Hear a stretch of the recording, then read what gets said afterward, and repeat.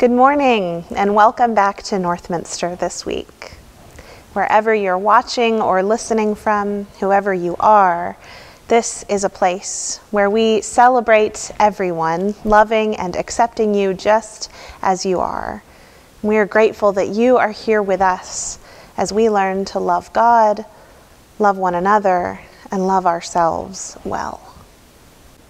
Today is the third Sunday of Easter, which means it's the third Sunday of recognizing, celebrating, and practicing resurrection in this unique and bizarre season. Today we'll be talking about sleep as a form of prayer. We'll spend time with the story of the Emmaus Road and find ourselves anew in that ancient and familiar story. I don't think we've mentioned this before, but we also want to say thank you to D.H. Clark, who continues to look through our musical archives and pull music to help remind us of who we are and what we've done together. So we invite you now to take a deep breath.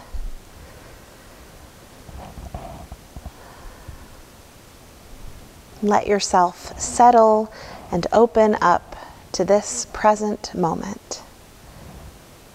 And join us in celebrating resurrection through story, song, and prayer this morning. Welcome to Northminster.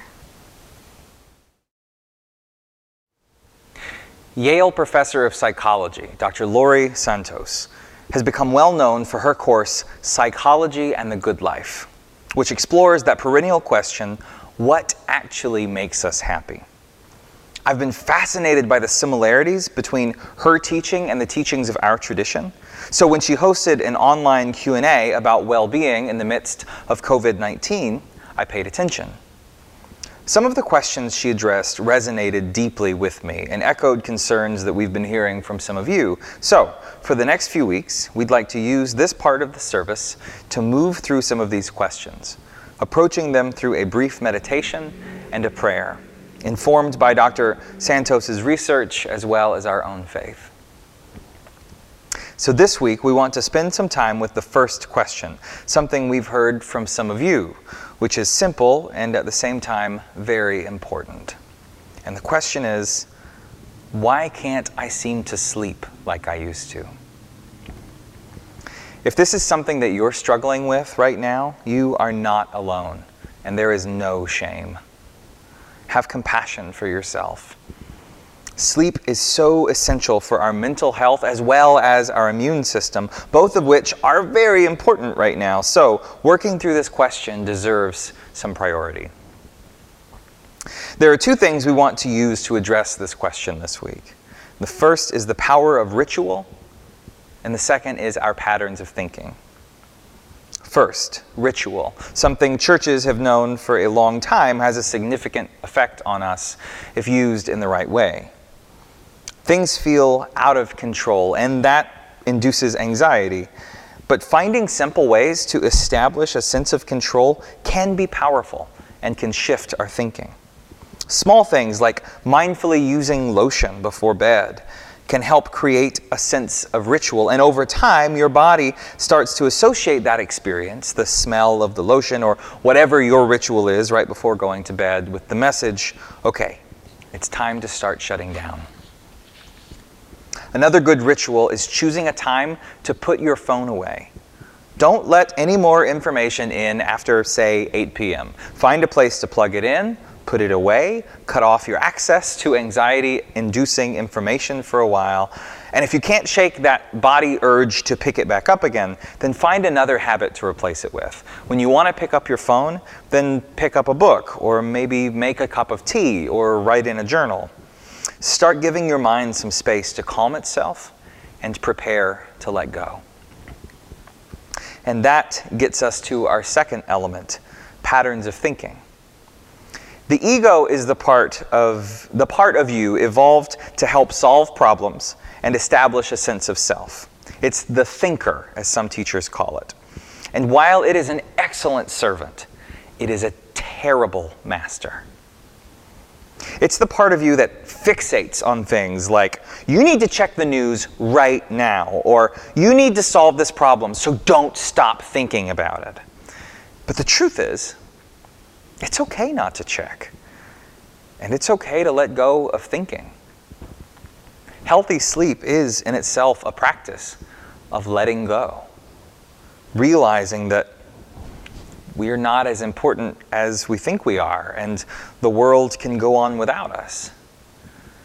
It's a reminder that our value doesn't lie in our ability to work, problem solve, or fixate, but that we can let go, and there is something bigger to catch us. Sleep is a form of surrender to God. So for this week's prayer, we are going to practice the discipline of naming thoughts, extending grace, letting go, and resting in God. Something important all the time, but especially when we lay down at night. So I'll walk us through this prayer, and we're going to end with a reading from a psalm. To start this, I'd like to invite you to get comfortable wherever you're sitting and to take 3 deep breaths into your belly.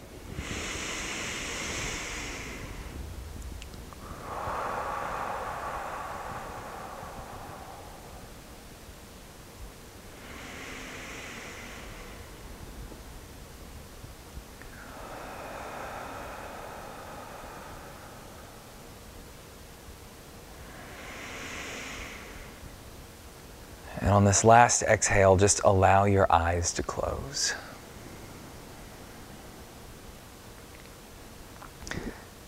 Now, starting at the top of your head, just slowly scan down, becoming curious about how your body is feeling. Don't think about the feelings, just feel them. Where is there tension in your body? Where is there ease in your body?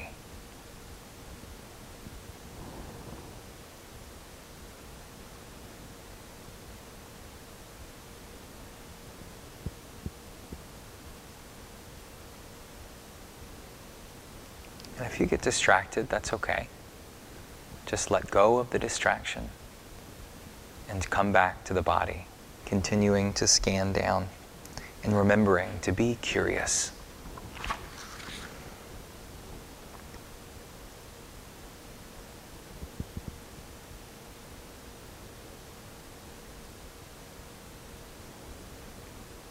And when you're finished, just focus on your breath. Physically, where do you feel that rise and fall in your body? Focus on how the breath feels, the inhale and the exhale.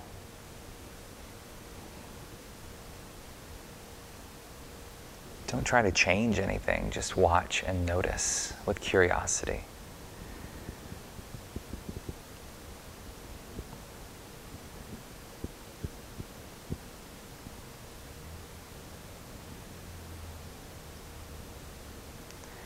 And as you're watching your breath, just like when you're trying to fall asleep, your mind is going to keep moving.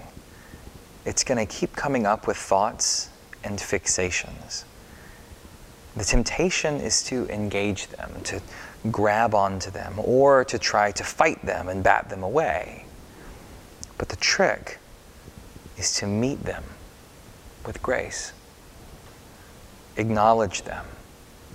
Forgive them. Allow them.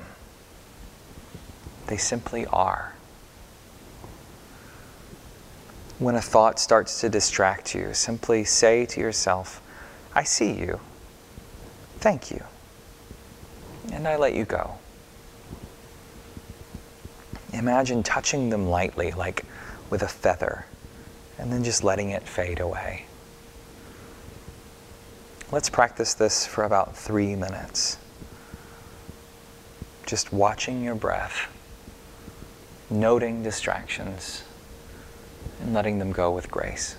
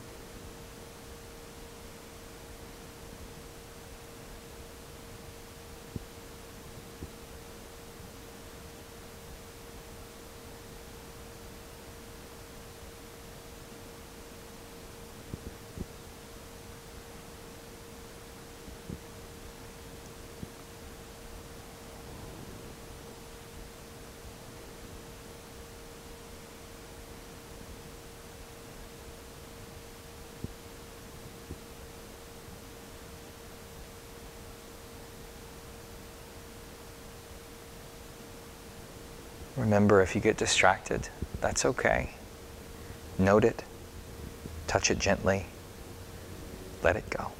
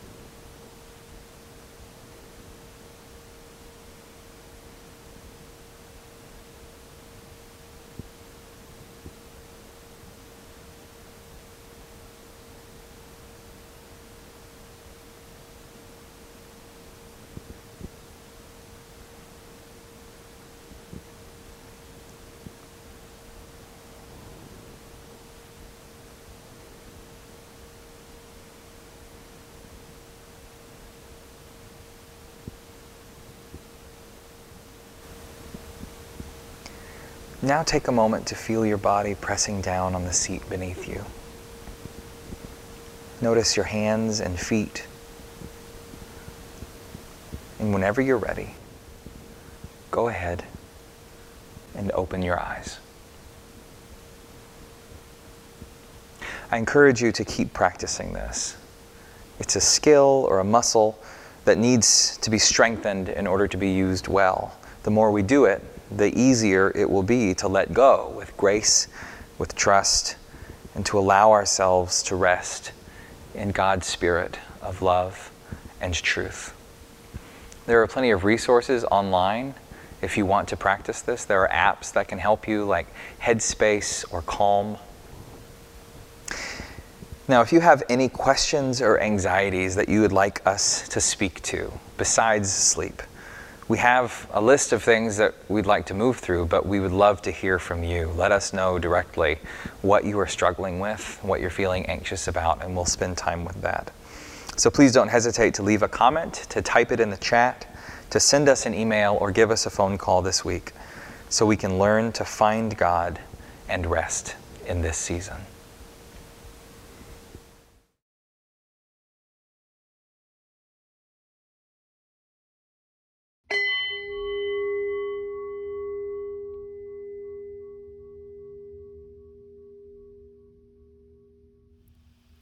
Receive my love, O beloved, you who hear my voice and my supplication.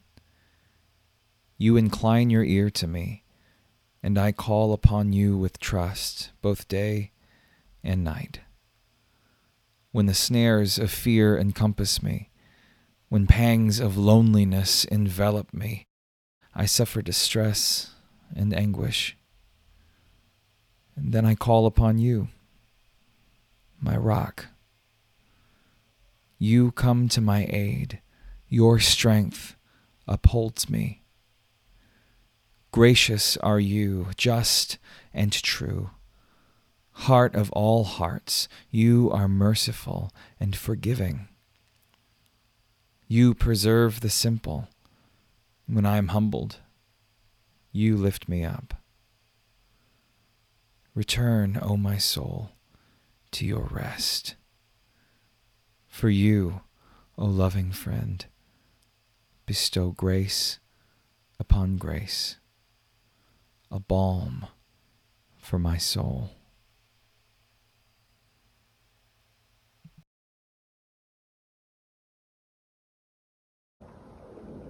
A reading from Luke, chapter 24.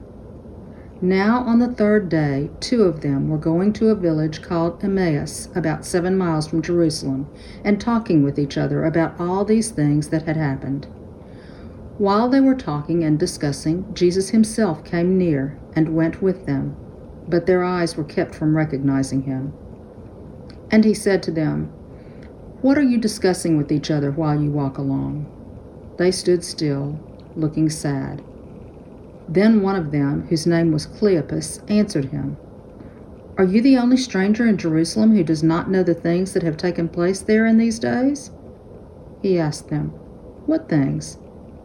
They replied, the things about Jesus of Nazareth, who was a prophet, mighty in deed and word before God and all the people, and how our chief priests and leaders handed him over to be condemned to death and crucified him. But we had hoped that he was the one to redeem Israel. Yes, and besides all this, it is now the third day since these things took place. Moreover, some women of our group astounded us. They were at the tomb early this morning, and when they did not find his body there, they came back and told us that they had indeed seen a vision of angels who said that he was alive. Some of those who were with us went to the tomb and found it just as the women had said, but they did not see him. Then he said to them, "Oh, how foolish you are, and how slow of heart to believe all that the prophets have declared. Was it not necessary that the Messiah should suffer these things and then enter into his glory?" Then, beginning with Moses and all the prophets, he interpreted to them the things about himself in all the scriptures. As they came near the village to which they were going, he walked ahead as if he were going on. But they urged him strongly, saying, "Stay with us, because it is almost evening, and the day is now nearly over." So he went in to stay with them. When he was at the table with them, he took bread, blessed, and broke it, and gave it to them. Then their eyes were opened, and they recognized him, and he vanished from their sight. They said to each other, "Were not our hearts burning within us while he was talking to us on the road, while he was opening the scriptures to us?" That same hour they got up and returned to Jerusalem, and they found the 11 and their companions gathered together. They were saying, "The Lord has risen indeed, and he has appeared to Simon." Then they told what had happened on the road, and how he had been made known to them in the breaking of the bread. This is one of our sacred stories. Thanks be to God. Imagine with me, friends, that you are Cleopas, walking down the road to Emmaus. It is Easter Sunday, though no one is calling it that yet. So imagine that the sun has risen on this Sunday morning, and now, as the early evening clings to the light of this day, you and your companion have set out for home. On that fateful Friday night, you had finally managed to drift off to sleep, still in shock. Saturday, you thought you wouldn't speak to anyone. You desperately needed the solitude to begin to process what you had witnessed on Calvary. But when evening came, you found yourself gathering with friends. There you had grieved together, had told stories of Jesus, had mourned the loss of him, the loss of everything that gave meaning and purpose to your days. And the grieving together was good. And having made that space in your hearts, you turned to your companion and said, I think we better stick to the plan and go on home tomorrow. There are folks expecting us, and we have obligations to fulfill. In the end, life goes on. And even the next morning, this morning, when so much had changed so quickly, the women came bursting in, claiming things you could not have dreamed up, spouting off this unimaginable report. You sat, again, in shock, as a few of the others rushed off to see for themselves. When they returned, each sounding off a different theory, you listened, you absorbed. And then you reached the point where you could absorb no more.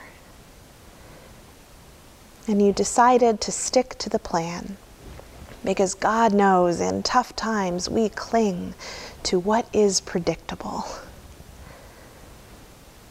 And so there you were, in the fading light of early evening, on the road back toward home, toward Emmaus, leaving Jerusalem with all its mystery behind you. Or at least that was your intent.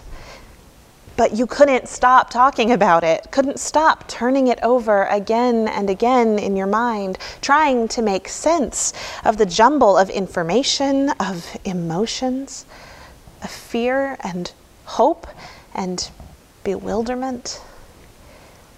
Each time the conversation stalled, you would walk a few paces in silence before one of you broke back in with, "Now, did I hear Mary correctly? Did she say..." Or, "Now hang on, they said the stone was already gone when they got there." It must have been an hour or so that passed like this before you noticed him. A stranger who seemed to be intentionally lagging behind you. He had caught up to you, so he was obviously walking faster, and you tried to make room for him to pass, but he seemed to have an interest in your conversation. And so finally, you gestured for him to join you. He was quiet, soft-spoken, but intentional in his speech. I couldn't help but notice how animatedly you were speaking with one another. What is it you were discussing? Has something happened in Jerusalem? You looked at one another. Brother, how is it you don't know? Are you the only one in the city who hasn't been following all the things that have happened there in the last few days? "What things?" he asked, so innocently. And so you told him.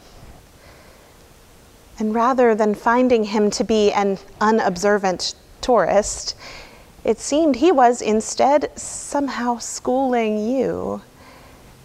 And you could have been irritated, but instead you were grateful, because it was all you really wanted in that moment.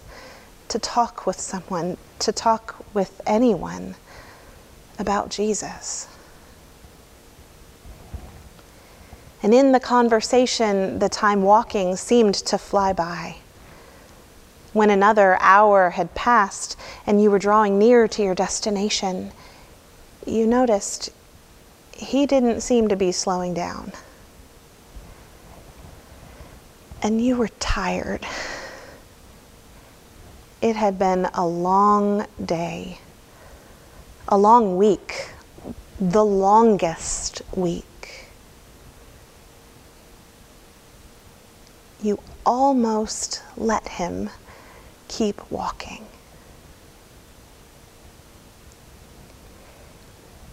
But if there was one thing you had learned from watching Jesus all those years, it was the mutual grace of a warm welcome.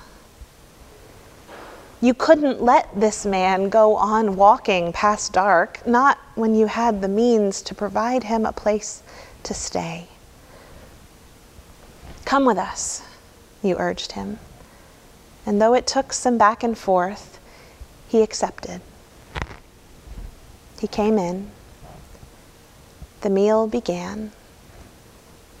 He took the bread, and he blessed it, and he broke it, and he gave it to you. And in that breaking, you saw something true. You saw Jesus. And the moment your eyes were open, it was as if he had never been there at all.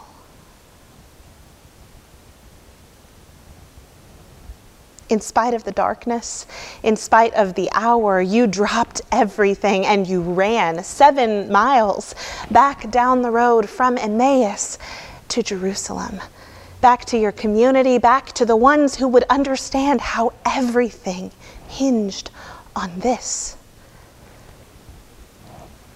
And you could have missed it. But you invited him in, and he was made known to you in the breaking of bread.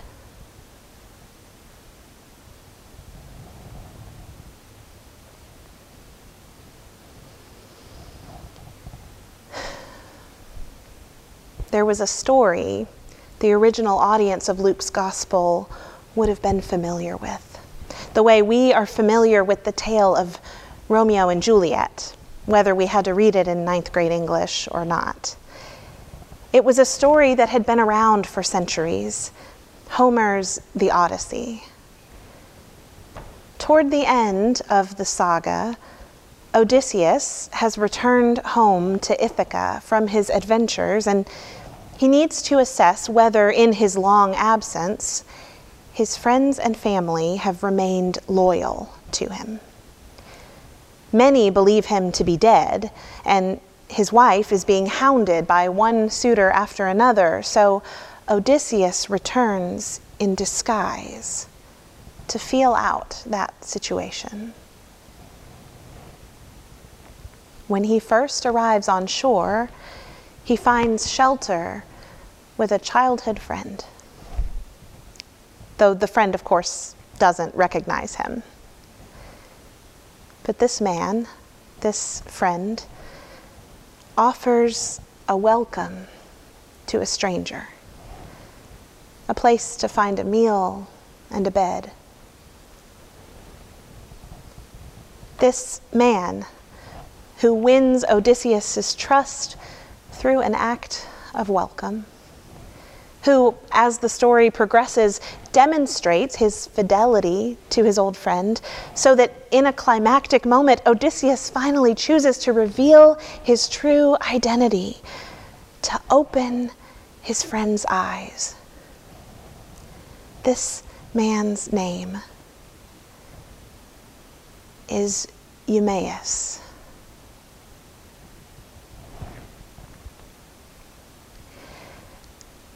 Archaeologists have no record of a town in the place Luke describes with a name like Emmaus.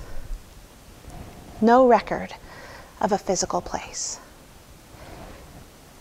What we have instead is Homer's story.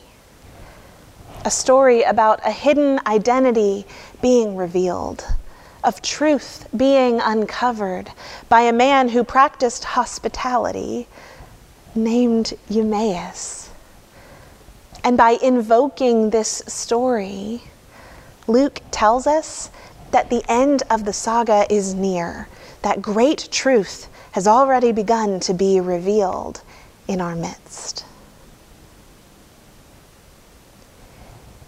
In Homer's story, Odysseus' aim in enlisting his friend Eumaeus and all those he can trust is to obtain backup, to come to his aid as he brutally slaughters all the suitors who, in his absence, have made advances on his wife. Odysseus' return is about claiming rightful ownership, and it leads to bloodshed.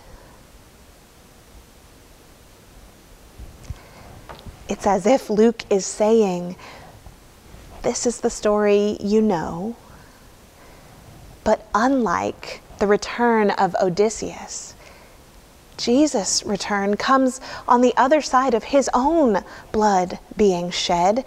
And instead of being about authority or ownership, it's about throwing his arms open wide, about setting a table at which there is a place for everyone. Jesus' return points to an abundance of life and grace and welcome, so much welcome for everyone.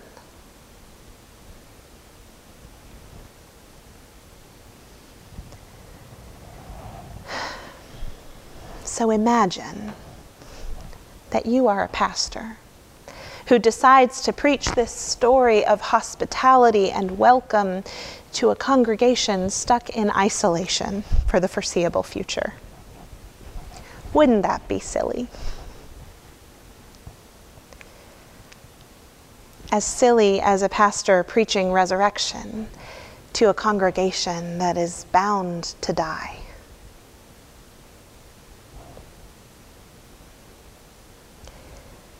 So what does hospitality look like right now?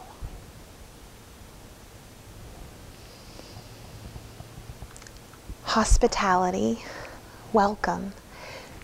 It's about making space, holding space.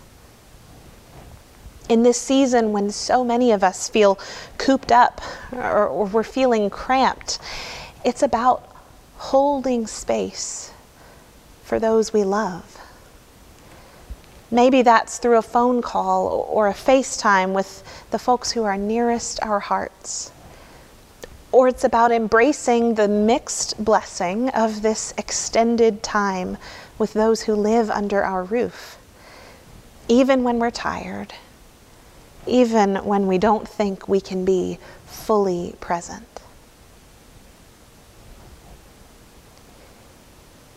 Maybe it's about holding space for our community.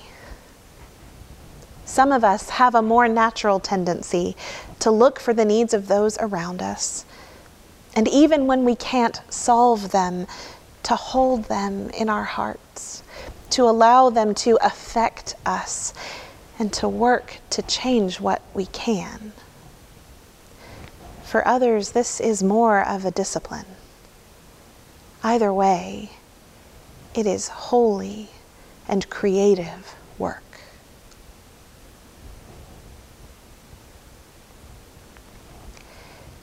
And maybe, no, certainly, it is about holding space for ourselves.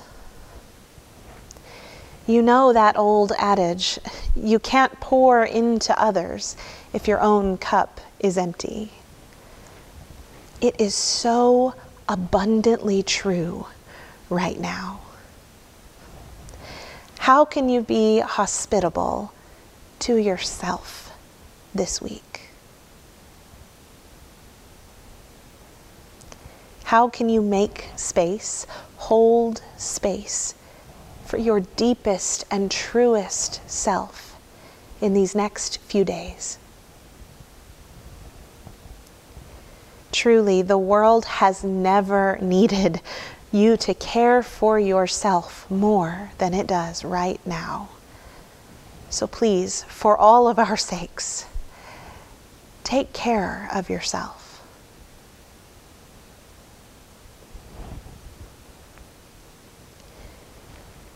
Friends, there is a great mystery that took place in Jerusalem that weekend. You have witnessed it. You have gone about your life because in the end, life goes on. And then, in an instant, in the breaking of bread, your eyes have been opened to the grace of our welcoming God. May you never close them again. Amen.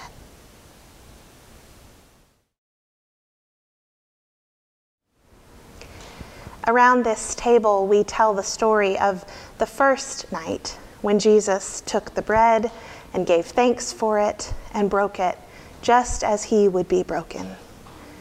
Giving it to his friends, he said, "Take and eat, all of you. In so doing, we remember that though we share in his suffering, we also share in his resurrection life.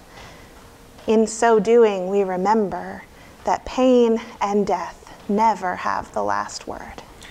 And when the meal was over, he took a cup filled with wine and gave thanks for it. Giving it to his friends, he said, Take and drink, all of you. In so doing, we remember the new covenant sealed in his poured out life.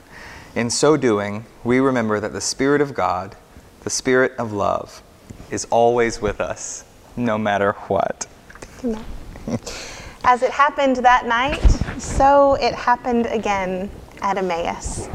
And again, each time the people of God have gathered around a table of welcome. And each time, Christ has been made known in the breaking of bread. Amen. Can you say amen? Amen.